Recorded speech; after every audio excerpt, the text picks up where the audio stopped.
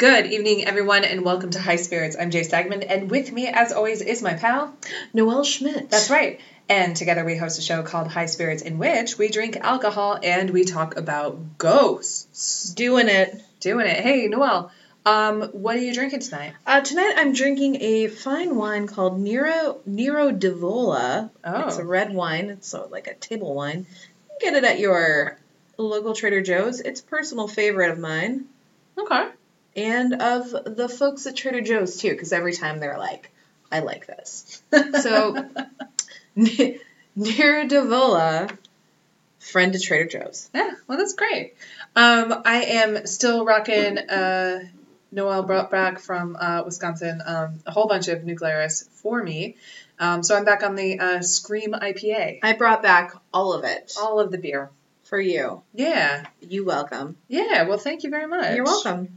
Thank you for being you. Hey, that's so sweet. Mm-hmm.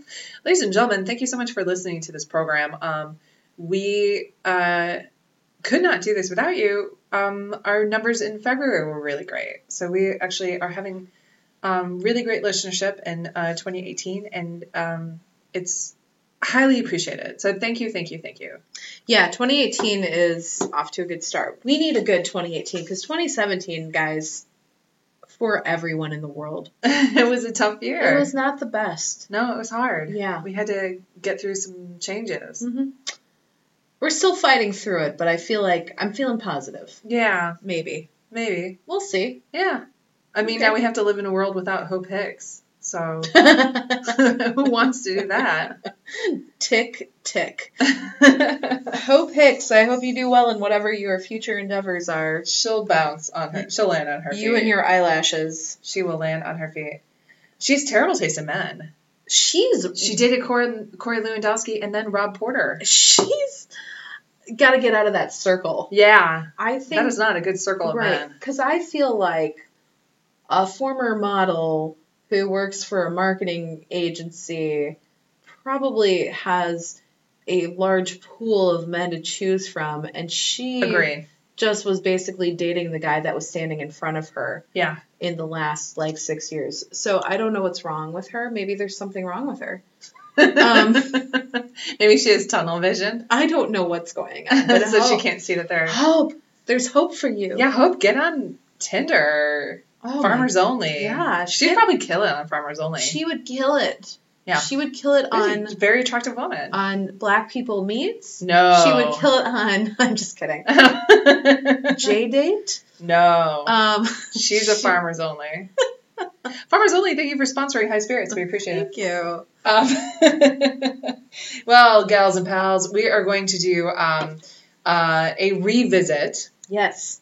On a topic that we did probably 40 episodes ago. Sure. I want to say. Just because the sound was screwed up, and it is one of our favorite Chicago stories. Mm-hmm. So I think we've decided we're going to keep the old one up if you want. And oh, we are? Maybe? I don't know. Let's see how this one goes. Yeah. So, So basically in the first one, we didn't realize until actually after we put it up that the sound was really bad. Really bad. Because we were actually playing around with some new microphones and some different sound equipment, and it made it worse. Yeah, it made it worse. It's supposed to make it better. And you can't hear Noelle in the entire episode. No, so. It's a little painful at times. So we're gonna redo it. Yeah. Maybe we do keep it up so people can see how we've grown.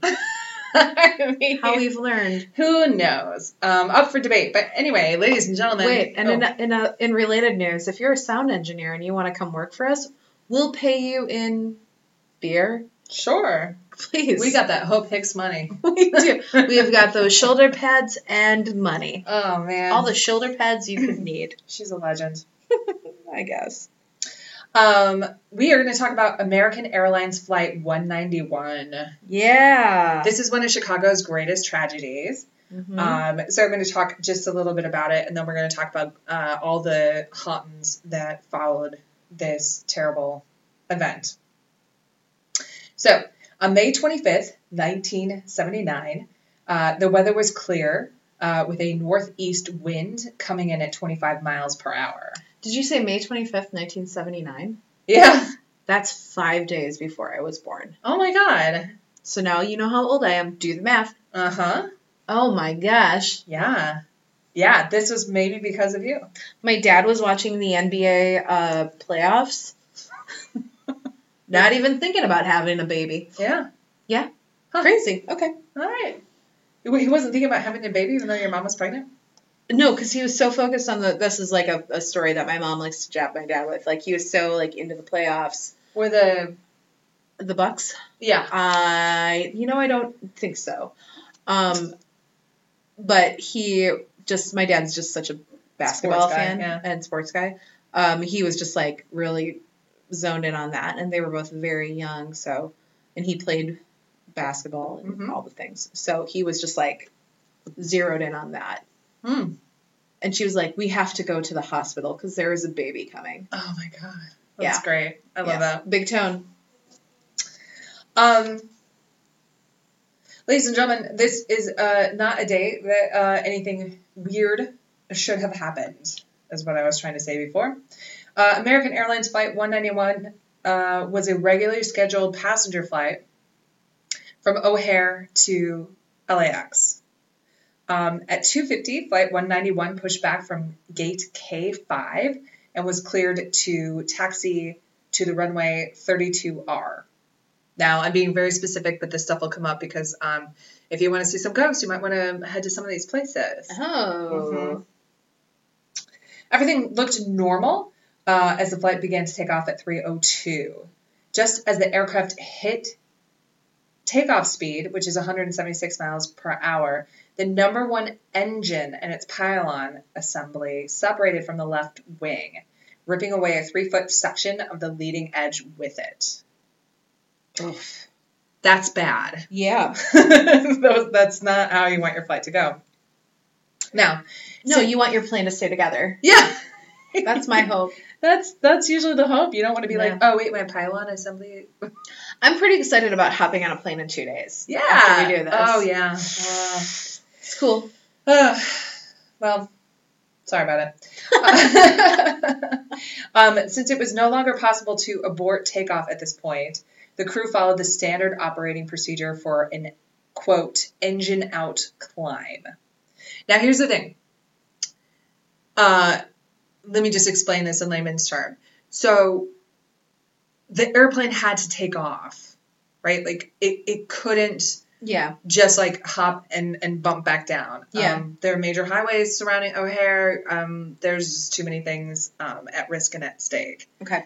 So what they do when there's something wrong with the plane is they usually climb to a certain altitude and then try to come back down and land in a normal way. Okay. Right. So the idea was, we know we're having this emergency. We're going to turn this plane around and we're just going to land it right back down. Got it. Okay. So, while in the air, the engine separation had severed the hydraulic fuel lines that controlled the leading edge slats on the left wing. That locked them in place, causing the outboard slats to retract under air load. As a result, the left wing entered a full aerodynamic stall. Okay. At 325 feet above ground level, the resulting asymmetric lift caused the aircraft to commence rolling rapidly to the left and enter a steep dive from which it could not recover. Oh, God. Yeah. So, that's not nice, right? No. The crash scene was in a field northwest of the intersection of Touhy Avenue, which you know. I know it. And Mount Prospect Road on the border of the suburbs of Des Plaines and Mount Prospect, Illinois. Okay. By the way, if you are from out of not Chicago, or if you're French, I apologize. We really do call it Des Plaines here. Yeah. We're not happy about it either. Yeah, I mean, God only knows. Large section of the aircraft debris were hurled by the force of impact into an adjacent trailer park, destroying 5 trailers and several cars. The DC-10 had also crashed into an old aircraft hangar, which was located at the edge of the airport at the former site of Ravenswood Airport, which was at that point used for storage. A DC-10 is the equivalent, because we don't use those anymore, right? We don't. That's like the equivalent of a 747. That's the bigger one, right? Do you think? I'm not sure. It might come up later in my notes, but I'm not sure at this point. Okay. The nearly full fuel load ignited into a huge fireball almost immediately. The aircraft was almost completely destroyed, with no significant pieces of the fuselage remaining. Oh my God. So that, friends, is the story of how this plane took off, fell apart in the sky, crashed and burned. Oh my God. So here's a summary of some things you should know. On the plane, there were 258 passengers. The crew was made up of 13 people. There were 273 fatalities. Wow. By the way, that includes 2 of the employees who were at the repair garage where some of that debris landed. And then there were 6 injuries on the ground, some from the trailer park and some from the garage that I talked about. Okay. Of the victims, only about a dozen bodies were found intact. Oh, that's and I don't so mean bad. all the way intact. I mean, when we get down to the forensics of this, it's not going to be nice, and you're not going to eat during this episode. Okay. Just knowing myself. So intact meaning like... So I should stop eating now. Yeah. Okay. Like I'm so hungry. Yeah. I'm sorry. You won't be in a moment. But like head, torso, kind of like identifying things. Yeah. Okay. What ended up... this actually helped bring about a really interesting thing in forensics. A lot of dental... I mean, some people were just identified by one tooth. Wow. Yeah. So when I say intact, I'm not talking about like, oh, that's Noelle. It looks like Noelle. I mean, it was dental records. Connected in any way, shape, or form. Oh my God. So no survivors on the plane. Like from everybody on the plane perished. Everybody on the plane. So that's 273, and then there were 2 people on the ground who died. Okay.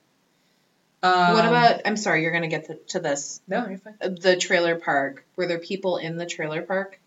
There were 6 injuries on the ground. Okay, sorry, you said that. Okay. Yeah.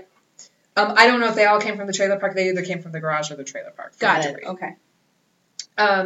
In response to this accident, American Airlines was fined $500,000 by the U.S. government for improper maintenance procedures.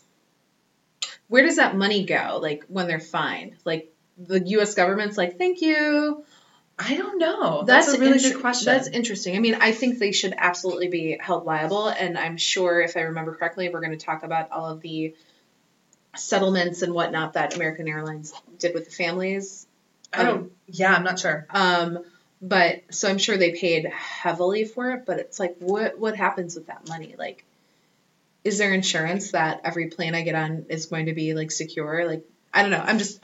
Well, there were, this is one of those big, this is kind of like a Iroquois Theater, Eastland disaster kind of deal where certain things happened and aviation was changed forever. Right. Yeah. I mean, I would hope that money is going towards that specifically. It's just, I'm always just fascinated, like, because you see that a lot with sports where athletes are fined for lewd behavior. And you're like, where does that money go? Where does that money go? Like, we don't know, like, what is it being used for? So that's why I'm kind of asking, like, it's... Right, does it just go... Yeah. Yeah. I don't know. That's, I'll look into that. Into the kitty. Right.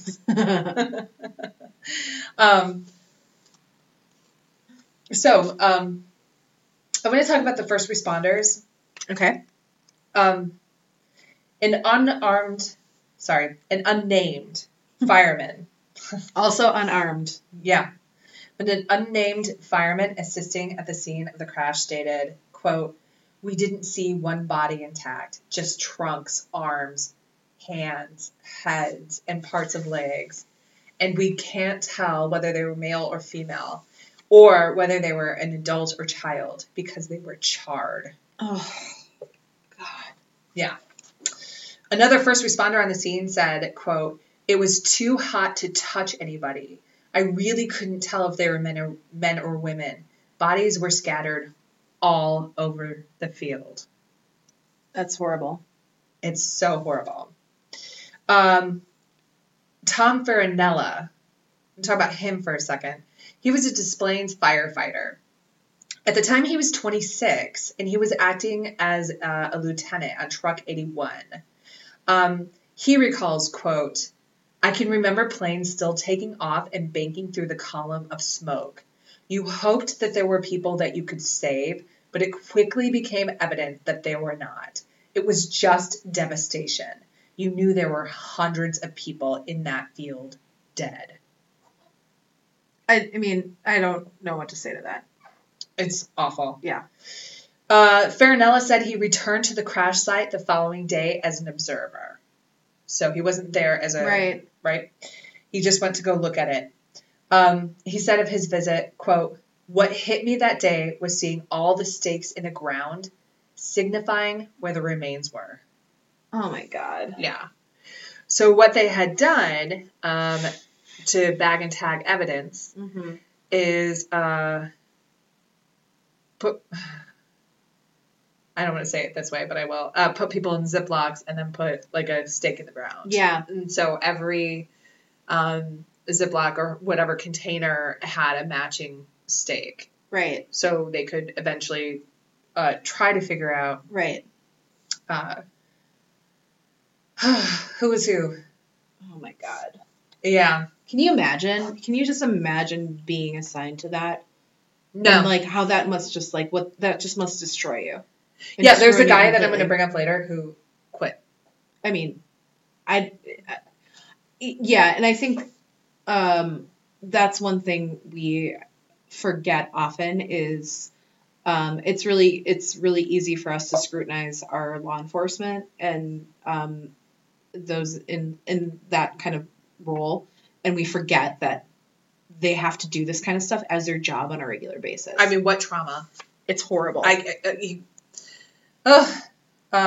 Yeah. So I didn't include all of it. Thank you. Yeah, That's what thank I'm you, saying. first responders. Yeah. I didn't include a lot of it because it's gross, but like people would talk about the smell Yeah. and just being so overwhelmed. It's overwhelming. Actually, I just got tears in my eyes because it's completely overwhelming. Mm-hmm. I'm going to talk about Dr. John Kenny right now. Dr. John Kenny was the first forensic dentist on the scene of the crash. Oh. Uh-huh. He actually had just returned from taking a week-long course in aircraft accident investigation at the Armed Forces Institute of Pathology in Washington, D.C. That's crazy. Isn't that crazy? That is nuts. That is irony. Yeah. Yeah. That's the definition of irony. Yeah. You're just like, I'm back from my, I can use this. I'm needed. That's nuts. Yeah. He was a part of a team of 30 dentists tapped to identify victims from the charred remains. Oh. So let's just think about that for one moment. Right. A team of, this is how I don't want to swear right now. This is how messed up these bodies were, that they had a team of 30 dentists.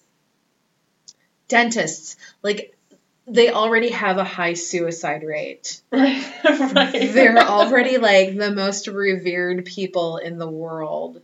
Or not reviled. Yes, people are scared of them. And I mean, I actually personally really like my dentist. I like my dentist too. I think he's adorable. Yeah, I think my dentist is wonderful. Mm-hmm. And I was actually very upset when I was recently in for a cleaning and he was out that day and I was like, who are you? You're fine, but where's my guy? Yeah, I like my guy. But although I think I might have to get a crown. He said I might have to get a crown in like 3 years on one of my back molars. Yeah, I have one. Unlike because of the. Do you have a crown? I do because I have.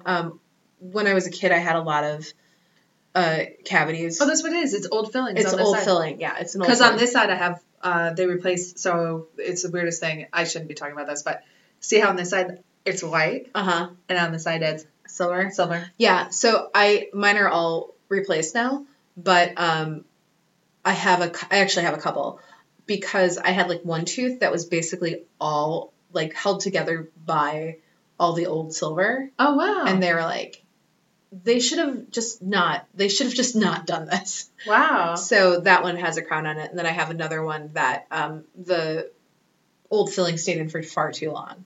Oh. And so that was a whole mishap. Right. And he is a savior and the best. I really adore him.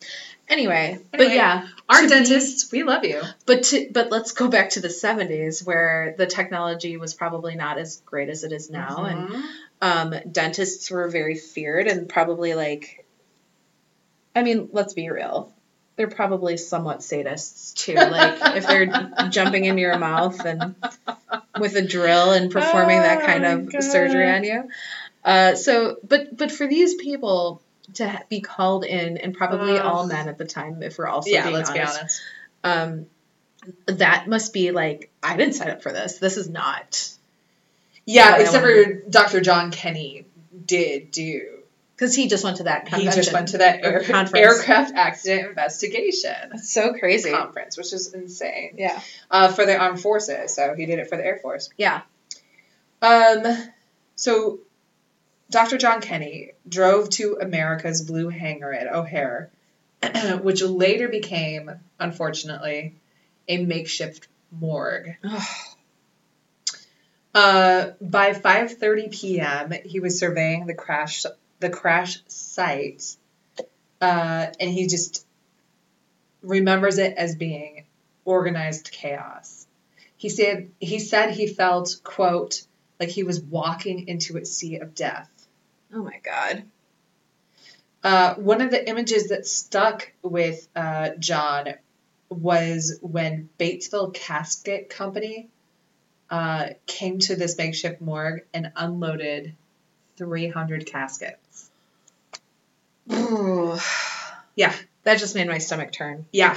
Oh like, basically, God. Like, think about a giant truck that you're like, oh, that's fun. What are they going to deliver today? And it's just casket after casket after casket.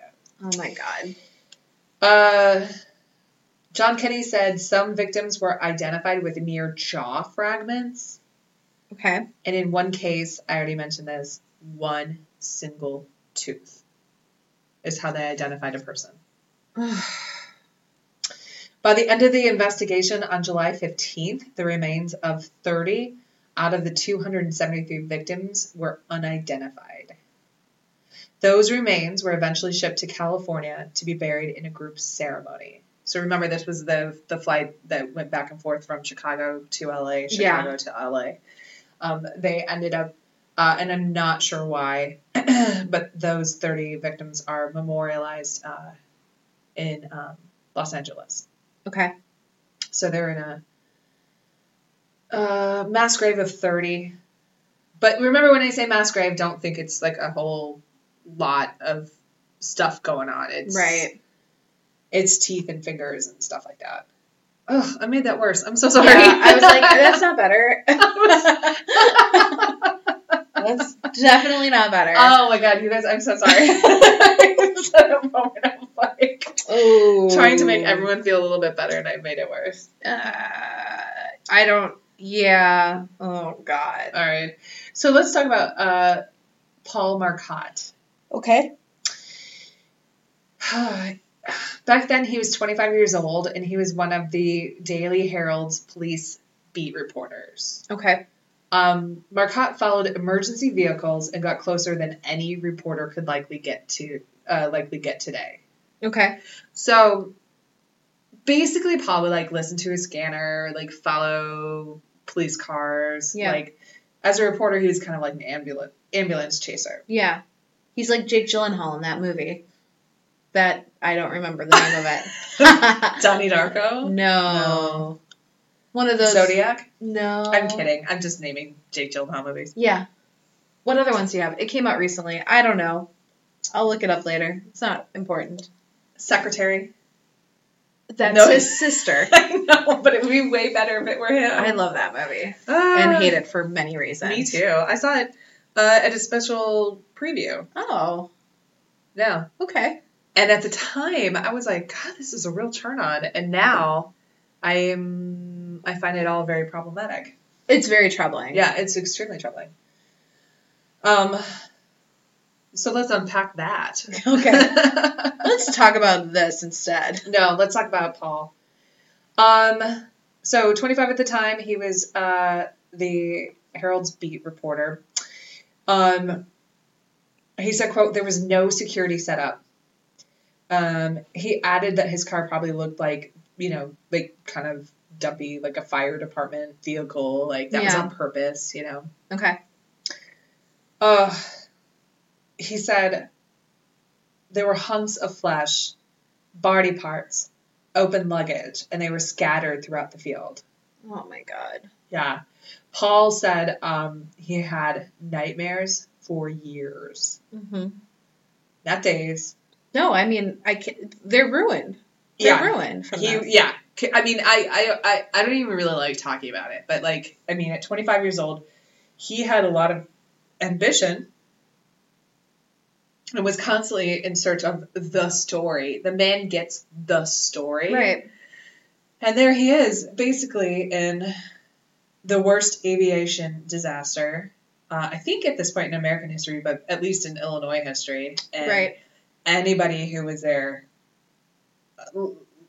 every quote that I'm giving you is a quote from somebody.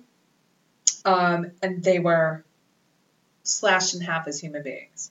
Yeah, I mean, the PTSD that they must have suffered. Yeah. And that's what I was going to say, too, because we really didn't have, we barely do now, and it's 2018. Like, people didn't really have a lock on PTSD. No. And here's the thing, like, we send kids to war, and we condition them and we train them to be prepared for it, but they still come back broken and suffering from this. So imagine these people who haven't gone through that type of training and having to witness something like this, what that must do to you. Yeah. It's got to be just completely horrific. Aren't you glad we're revisiting this? I'm so happy. I was like, remember how American Airlines wasn't great, but it was super fun? And I was like, yeah, I think the sound was off, but I think it was a very Jay Steigman, this is a huge bummer, where everyone dies and we learn terrible lessons. Noelle cries probably at some point, and she's like, why did you make me cry? In the first one, we just couldn't hear you crying. So, oh man. All right, so we're going to talk about the hauntings of American Airlines Flight 191. Okay. Thank God. Right. So, I'm going to talk about a couple of driving sort of phenomena. I have these categorized. According to the Des Plaines police officers, almost immediately after the crash, motorists began seeing odd sights. They called in about seeing odd bobbing white lights in the field where the aircraft had gone down. And most of these people just didn't know. They were just at Tui and the other street I said. Mount Prospect. Yeah. Something. Okay. Police would go and investigate. Their first thought was that they were flashlights being carried around by ghoulish souvenir hunters. Oh, okay. You guys, this is awful. If you didn't think it could get any worse, there were weirdos that would go to the site. They would go to the field and try to find parts of dead people or try to find souvenirs from American Airlines Flight 191. But we talked about that with the Villisca house too. Remember there was that story of the pool hall owner that there was this, it was not corroborated or confirmed, but like that he had a part of a skull or somebody's skull or something like that he had taken from the house. Like this has been going on. Oh yeah. Forever. I mean, time immemorial. But I mean, I went to Topkapi Palace in Istanbul, Turkey, and they have an entire room designated to religious relics. And what they mean by religious relics is like, this is Moses's hair. Right. This is John the Baptist's finger. Right. And it's like, you see this like decomposed, disgusting finger, and you're like, okay. I mean, it's not, I don't know if I'm... Somebody took that, and that's fucked up. Right. And it's like, and I would hope that... You just did this amazing, like, just so you guys know, Noelle was so impassioned right now. She came at me, bro. You did. I did, because I'm, like, so bugged by that. Your arms were widespread and you leaned in. Well, and I'm very much of the Indiana Jones mentality of it belongs in a museum. But I'm also a big fan of Indiana Jones, for the record. Sure. But at the same time, like, we have to have some type of decorum and respect for that person and their family. And you would think that in 1979, there would have been that understanding. Yeah. And so it's frankly shocking to me that people went out there and were like, why? Why? What could you possibly do with that stuff? Well, It's so morbid. Well, we have talked a lot about people on this show. People are fucking weird. Yeah, and I mean, listen, they're just I weird. love the weirdos and I love morbid stuff, but this is like, ugh. Yeah, right. Why? So anyway, a lot of it initially was written off as the flashlights that were carried by the souvenir hunters, but it continued for such a long time, afterwards, months, that the cops would go out there and they wouldn't see anybody. And so they were convinced that these were the orbs of spirits. Okay. I'm going to take you to the trailer park. Okay. On You've never offered to take me there before. a first date? How dare. Oh, thank you. How exciting and exotic. We'll just take a drive on my El Camino and I'll take you to the trailer park.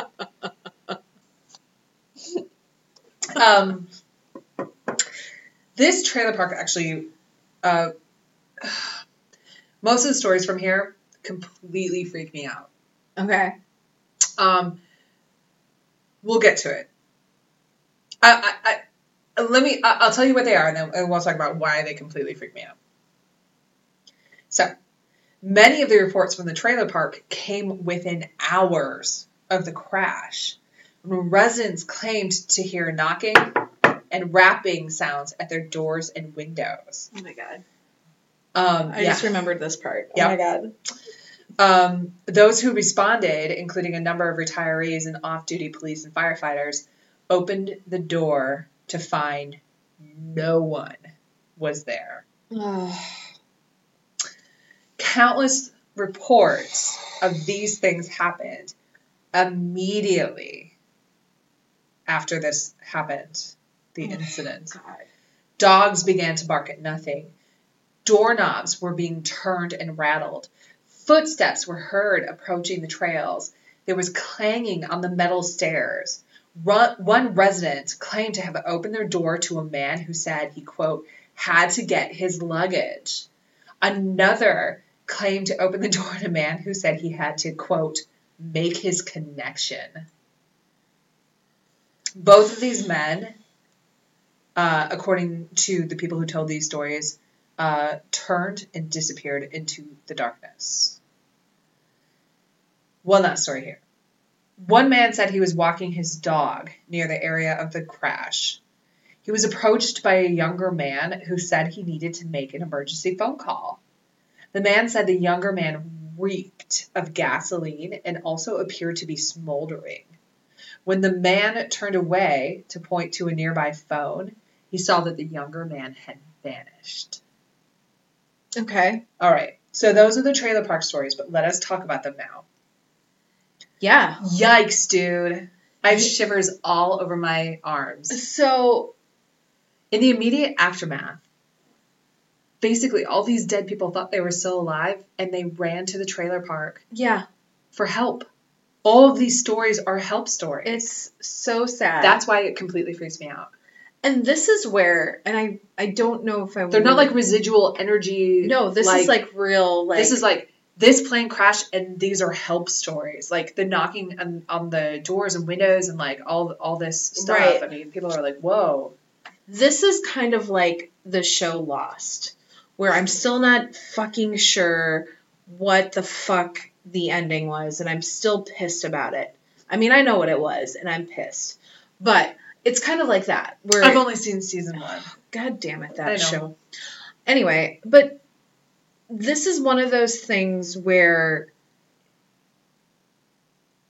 I don't know how to say this, and I don't know if I want to get into all the afterlife stuff, but like that's where I start to question things because it's so fascinating to me. Oh, I get what you're saying, but like for Lost, did they die in the first place? Yeah. And then, yeah. And all the rest of it was just them living in limbo or trying whatever. to figure out what. Yeah. Sorry if we ruined Lost for you. Well, and you've had like 10 years. Yeah, and that's also not how it ended. But like, But I mean, to even posit the existential question to some people in this day and age, right. People think that's a spoiler alert. But I think that like it was such an immediate reaction where these people, their souls, let's say their souls jumped out of their body because we don't know, but let's say like they're dead, their souls jumped out of their body, they react, and they know that there's something bad that's happened. We're looking at each other, and I feel like I'm about to cry though. But we know. But let's talk through this because it's fascinating. They know something bad happened, but they also like are committed to their situation. So the one guy's like, I have to get to Beijing or wherever I think from LA. Like, I have to make my connection. I have to make my connection. That makes me that one particular line. Because he knows, he's aware. I am so upset by that. Like, and the other guy who's like, I have to get my luggage. Like, yeah, these aren't. They're not like ghosts. It's almost like you're being knocked out of your body. Yeah, like It's so fascinating. It's like they're.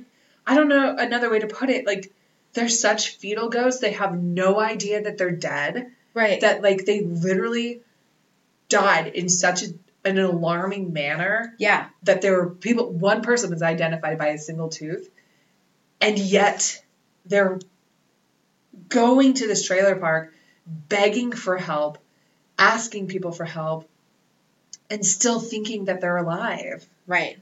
Like, I have to make my connection is one of the saddest things I've ever heard. It's the saddest thing because it's also one of those things, and somebody who tends to be a bit of a workaholic, like I look at something like that where it's like, oh man, like I'm so focused on where I need to be for work or whatever is next. I'm maybe not thinking about the important things. And it's kind of like that thing where it's like, this was probably, because they're going to LA, this is probably a businessman who is probably doing international travel. Oh, yeah, this was a commuter flight. They would... Yeah. So if he has to make his connection, that means he's probably traveling out of the country somewhere, probably to Asia. And so he's so focused on that. Or, there's so many things, but like the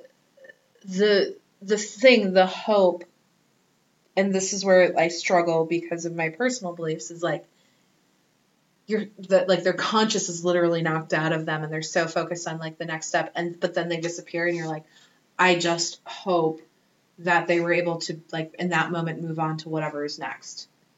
And that's what it, I know you, I don't share, I'm not a big religion person. I think you know that. Right. Probably listeners know that too, but like, because the trailer park stories move me in such a way, like again, when you're looking at me and I was like, I'm about to cry. Yeah. I do hope when they vanished with the guy who was covered in gasoline or looked like he was smoldering. Now each of these people were reported to have turned away and disappeared. Right. So I'm hoping it was, I mean, this is a really weird way to put it, but I'm hoping it was impact, like consciousness, soul, hitting the trailer park for help, and then once they realized they were ghosts, they onto it. Right, and that's what I'm saying. Like they went to all wherever. Happened so quickly that, I mean, part of the reason why this area is so haunted is it all happened so quickly that there were so many people that didn't realize they were dead. They were dead. Yeah. Yeah. I mean, I think we talked about this in many episodes, but I mean, that's the problem. Like, when one experiences a very traumatic death, they often don't realize what has happened to them. Right. And you'll see that, like, on the Medium and the Mook. Do you want to call it by its real name? Also known as the Dead Files. Hi, Amy. Hi. Oh, recently, I have to tell you this. So, I think we were talking about, I think I was texting you while I was watching a new episode, and I don't think I texted this to you, but I was like, man, if the soup was still on, Joel McHale would totally, like, capture this moment. Did, yes. So Joel McHale has a new show yeah. on Netflix, which is basically the soup. And did he capture it? Not that particular moment, but there's another one. And I'll tell you I later. have to watch now. And I'm like, oh my God, I'm so glad they're watching this show. Because it's so good, but there are definitely moments. Yeah. But one thing she talks about are those folks that are caught in their death state because they die in such a sudden, traumatic way. And so a lot of people, it's like people who, like an accident or a heart attack, and they relive that death state over and over again. Yeah. And it's just like so traumatizing and miserable because think about it, like that's your eternity. If that's a real, right. if or it's like, real. like an incredibly surprising death. Yeah. So that's like what I'm I saying. recently had a loved one pass away, and I will say this: that was a long haul, and that individual, I can only think, is at peace. Yeah. Like what a beautiful way to die, to know that you're going to die and to die in the best way possible. For sure. But these people on this airplane did not. No, so that's what I'm saying is that, like, so how many people in that field are going through that again? Right. And suffering. if again, and this is where I struggle because I don't know where I stand with this, but if that's real. No, I'm with you. Oh, sorry, people. I'm emotional. No, this is horrible. Why did we redo this? I don't know. You told me to. I told you to. And now I need to get out of Kleenex. Because I must be heard, Jay. I must be heard. Really, like, honestly, this is the only episode that you had bad sound. And I remember telling you, I was like, I think this is really depressing and not funny in any way, shape, or form. And I'm like, we have to do it. It's so good. Guys, you can't see what's happening, but I pulled out a bag of Kleenex and I'm wiping my eyes. Right. Jay made herself cry, which is a first. I know, I usually make you cry. I know, and I hate crying. I hate crying too. As a rule. We are German women. I won't do it. And when I feel like, sorry, we're making this episode funny. God damn it. The show, I've had several conversations in the last couple of weeks with various people about the show This Is Us. And, you know, everybody's like, you must watch it. It's so good. It's so good. I cry at the end of every episode. And I'm like, that's exactly the reason I won't watch it. Because thanks. Why do I want to watch a television show that is going to make me feel? And yeah, right? And, like, cry my eyes out. Why is that fun for me? No, thank you. Pass. That's a hard pass. Yeah, for real. No, thank you, Mandy Moore. Good day. Wait. And I like that one dude that's in it very much. Is Mandy Moore in that show? She is. She's the mom. I know way more about it than I should because... Mandy Moore, who used to be married to Ryan Adams? That's the one. Mandy Moore, former pop singer. This is the second time she's come up on this program. Is it? Mandy Moore of the show movie Saved. I love that movie. Yeah, me too. But the first time she came up, I was talking about not not taking pictures with smaller people. Oh, because there's that picture of her where she's with the Olsen twins. Oh man! And they're like Mandy Moore, friend of the show. Friend of the show. They're like 4 feet tall, and Mandy Moore looks like a hoss. And she's probably she's a lovely woman. She seems very nice. She's cute. What do you think Ryan Adams did? I think I don't know. I mean, sometimes people just... He dated Courtney Love. Sometimes relationships don't work. Like, sometimes it happens. People break up. I guess. Marriages don't always last. All right. That's all. I really like Ryan Adams' music. And I think Mandy Moore is somebody I don't know much about. Okay. I mean, but I'm being completely honest. I don't know any of her pop music. I don't know any of her pop music. I think she came out around the time when we had like. It was the Blonde Brigade. It was like Britney Spears and then Christina and then Jessica Mandy. Simpson and then Mandy Moore was like the poor man's Jessica Simpson and we just didn't have time for that. No, but then she turned herself around and became a movie star and like did awesome things. Like the movie Saved is wonderful.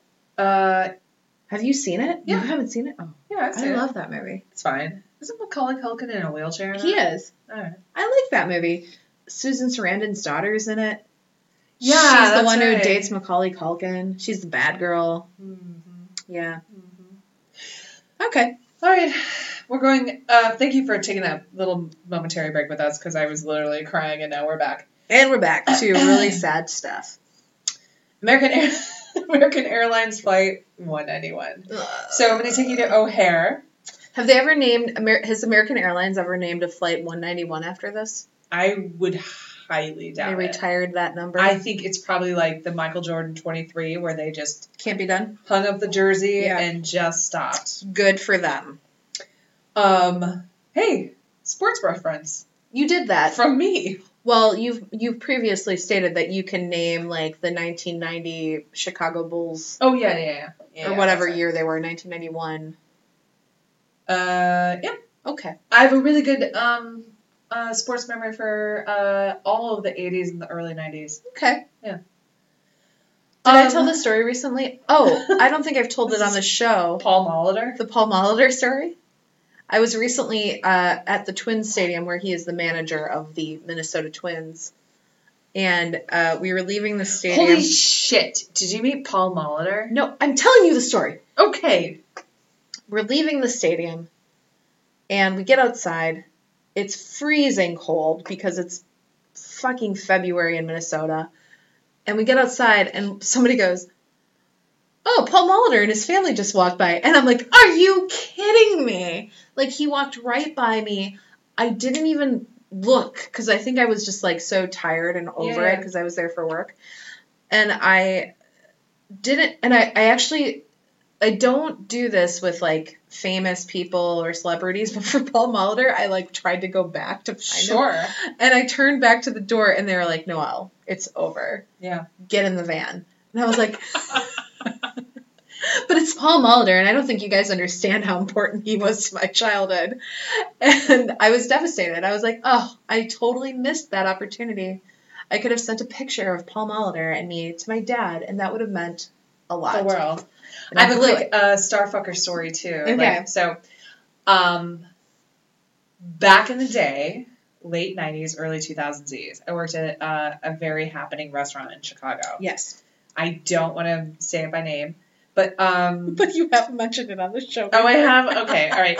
Well, like, the cast of ER would come in, and John Cusack would be there all the time, and George Clooney, and just, like, all sorts of, like, very famous people would come in, and... But never that Julianne Margulies. She was beautiful. Oh, I did mention that. Yeah. What a gorgeous woman.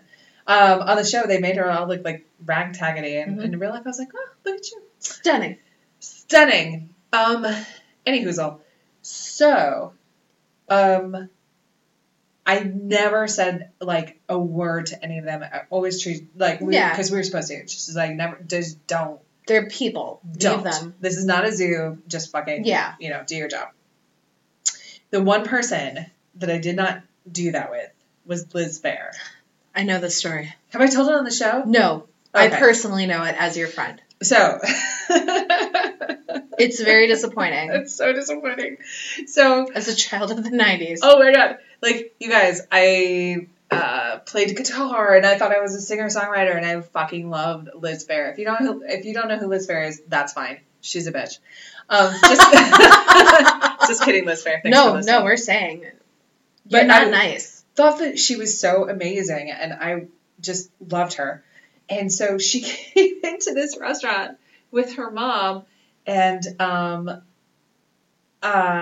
don't want to get too in the weeds on this. Anyway, so I went to her table, and I was like, I don't normally do this. By which I mean I never had. Like, literally, George Clooney would stand in front of me, and I probably, like, served them, like, 5 times and never said a fucking word about who he was. Do you know what I would have said to George Clooney? Hey, remember when you were on Facts of Life? That's about it. But Yeah. I just, like, pretended Remember? I didn't know, right? Uh-huh. Okay, so for Liz Phair, I'm, like, standing there, and I'm like, Liz Phair is so cool. She did Exile in Guyville. She did Fucking Run. She did Polyester Bride. Like, she's cool. She's down. She gets it. She's from Chicago, right? Yeah. So, the one celebrity I ever spoke to, so I was like, hey, Liz Phair, like, I want you to know that I'm really inspired by you, and you know what, I just think you're great. She turned to me and she goes, what do you want me to do, sign this fucking napkin? And I looked at her because our napkins were really nice and linen. You can't write on that. Yeah, no, I mean, like, first of all, like, I know you're dissing me, but also, like, absolutely not. And I was like, oh. We wash those. Yeah, I was like, with a laundry service. Yeah, I know. The ink will, like, smear on everything. Right? I was runs. like, no, I just wanted to. And she was like, can't you see I'm just trying to eat lunch with my mom? Like, why don't you go ahead and fuck off? I walked away, and, like, as I was walking away, I had tears in my eyes, and I was like, I'm not going back to that table. I have never been so mortified. Like, my idols at that time were Liz Phair, Tori Amos, and Alanis Morissette. Uh-huh. You know what I mean? Right. So this was a huge deal, and I was like, oh no. Yeah. Oh no. But yeah, she wanted to sign linen napkins? No, Liz Phair. Well, I have a lot of feelings about that, and I won't go into maybe she was what angsty. a horrible person I think she is for it, but I'll just call it out. That's shitty. Yeah. And here's the deal. We've talked about it before. I think, like, Bruce Campbell called it out he did an interview in the Nerdist podcast, which is a really awesome interview. And he talks about, like, people come up to you and they're like, and Bruce Campbell does a lot of, like, Comic-Cons and conventions and shit. So he sees a ton of people, but he talks about how, like, one dude came up to him at the airport and was like, hey man, I don't want to bug you. I just want to say hi. And he was like, you were super shitty to me one time when I saw you. And he was like, and that's cool. I get it. Like, you get bugged all the time. And he was like, no, we're cool. Like, no problem. But I just wanted to say hey. And Bruce Campbell was like, I really appreciated that guy. Because here's the thing. Sometimes you're in an airport and you just want to, like, get to where you need to be. And so I can understand where she's coming from. But at the same time. Totally, girl. All you have to say is thank you. That's it. Like, you don't have to be a bitch. Hold on. Say thank you. I didn't ask her for one goddamn thing. No. Say thank you. You're done. The end. Yeah. Like, you don't have to be a jerk about it. And because she actually made a point of being a jerk. Yeah. And that's what pisses me off about it, is that, like, it's so simple. Thank you. The end. We're done. I want to be a polyester bride. And guess what? Hey. You lost a fan, and then you lost other fans because you're going to tell people how Liz Phair sucks. And it's going to pass on, and everybody's like, well, she's angsty and she's this 90s chick. It doesn't fucking matter. Like, be nice to people. And yeah, I get it. Like, you want to eat lunch with your mom? Say thank you and be done with it. It really wasn't that weird. And you know me, I'm not a weirdo. No, and you can be short. And actually, you know me. People, that sounds like a weirdo myself. People approach me all the time when I'm with you, and I'm always like, oh, cool, thanks. Yeah, I mean, you're kind of a big deal in your world. In a little sphere and I occupy, and I'm never a dick fuck to anyone. I'm the one who's like, oh, we have to go. You're like, stop talking to my friend. And then they're like, oh, you do that podcast with her.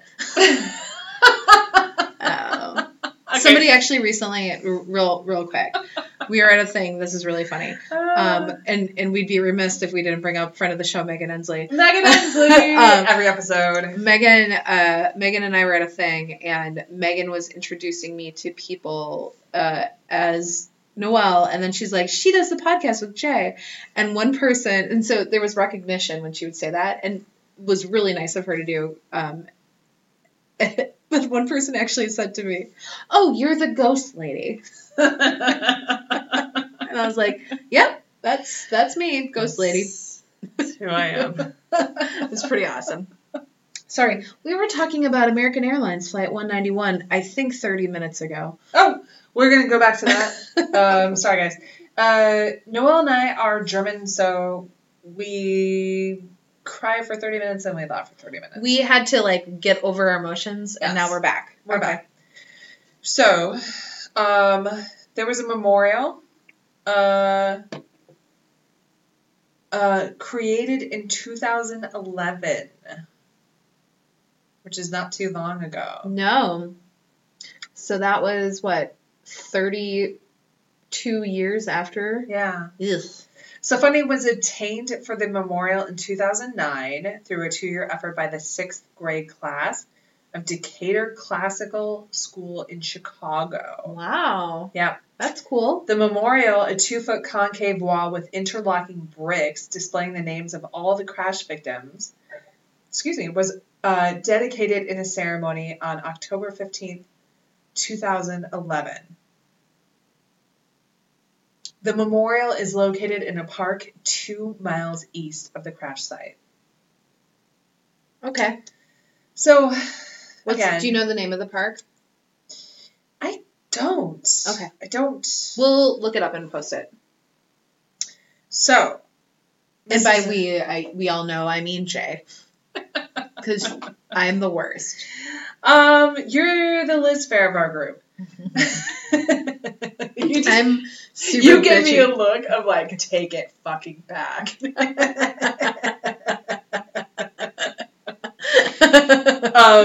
God damn it! Why did I offer that? So last time we did this is the moment that you were like, oh no, I don't remember. Yeah, I know. It's been so long. Yeah, it's been so long. Within this terrible tragedy lies a true crime mystery. Oh yes, I've been waiting for this. Yeah. Okay. This is good. Yeah. Get ready, everybody. Okay. So in May 1979, contemporaneous with the crash, keep up. Noelle Schmidt was born. Well, okay, but also. And my good friend Tammy. Also, Flight 191 crashed to the ground. Diane Chorba, age 30, was 3 months pregnant when she disappeared. Oh, God. Clarence Oliver Bean was having an affair with Chorba.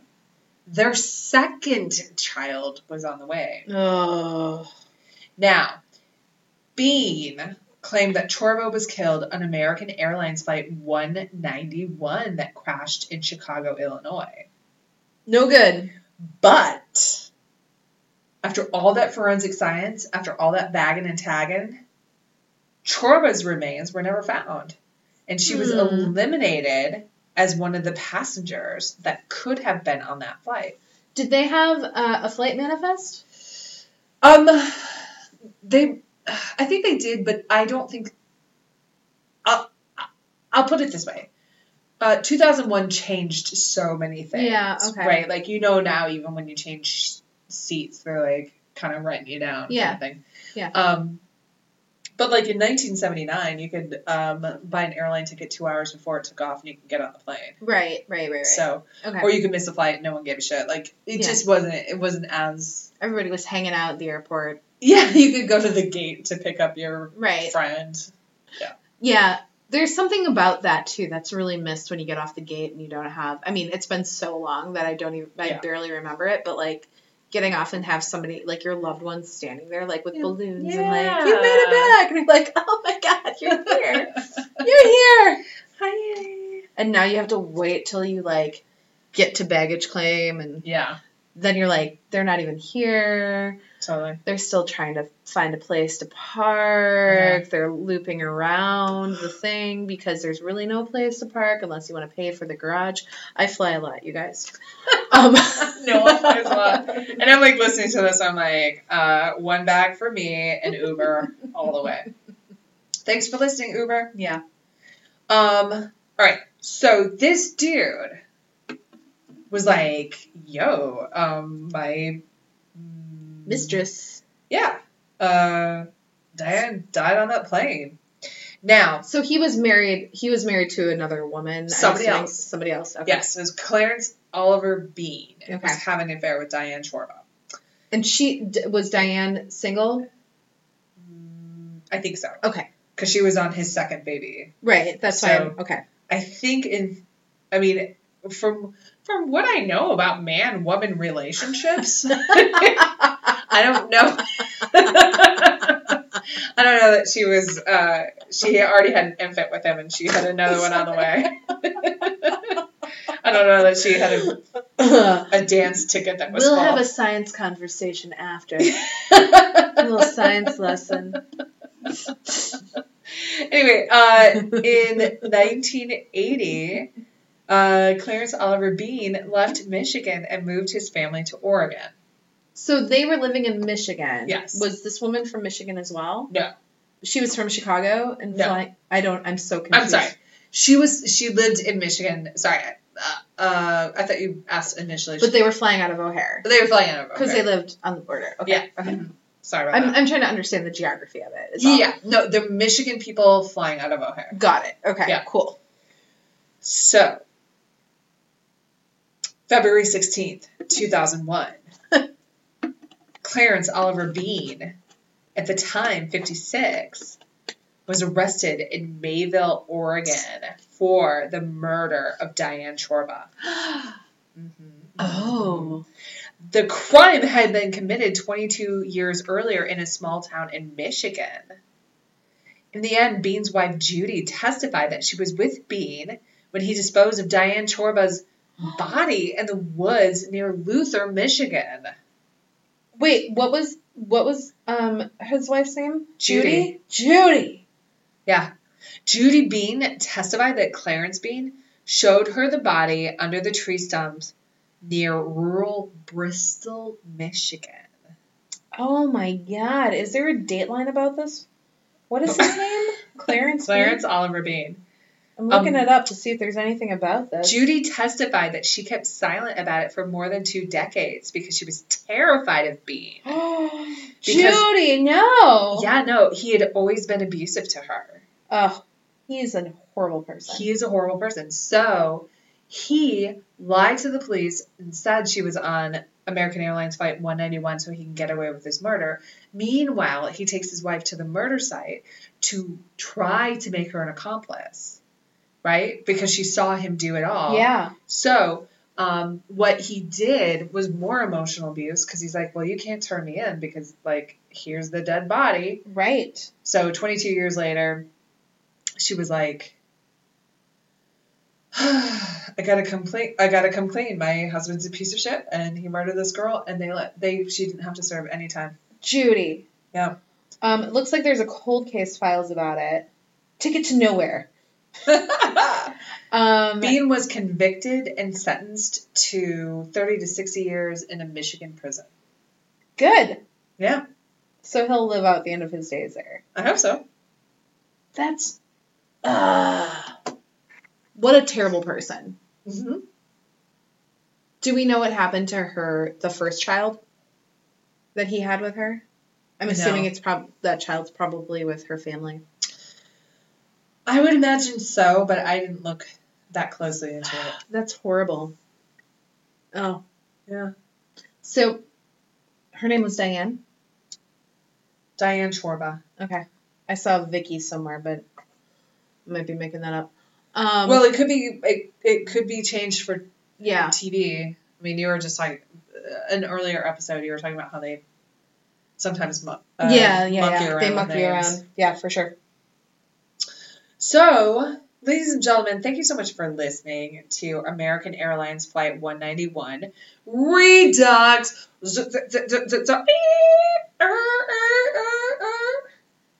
New one. I was DJing. New. New. An all new American Airlines 191. What? I was sorry, I know we have to end, but I was you know how I'm terrible at rapping, as I've exhibited on this show. I was in a car recently with my daughter and sister-in-law. My sister-in-law, incidentally, is a very good friend of mine from college because my brothers and I hang out too much. Yeah. So my daughter said something that prompted me to say, now try wiggity, wiggity, wiggity, whack. Oh my God. And she was just as bad at it as I was. I mean, she had the beats down, but my sister-in-law immediately was like, boom, killed it. And I was like, God damn it. It's hard for me. You need to listen to more. I Listen to more Hamilton. guess. I don't know. I'm just slow. I'm a slow white person. Noelle Andrea Schmidt. That was my version of Alexander Hamilton. Oh, thank you. My name is Noelle Andrea Schmidt. That's my middle name. Yeah. Thank you. Cool. Well, we're gonna close down shop here. Ladies and gentlemen, thank you so much for listening to our Redux American Airlines Flight 191. Mm-hmm. We appreciate your listenership. Feel free to follow us on Facebook.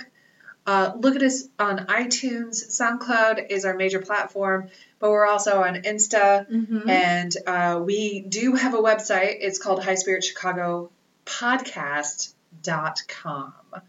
We're .com. Yeah. Killing it. Yeah. Take that, .nets. Noelle has... Oh, no, we need to... Noelle, what are you drinking? I'm drinking Nero D'Avola. It's a fave of the Trader Joe's. Oh. Nero D'Avola, red wine. And I'm drinking New Glarus Scream IPA. And that's all I guess you need to know about our booze. You've heard about our ghost, and so Noelle has one last thing to say about this. Sweet dreams.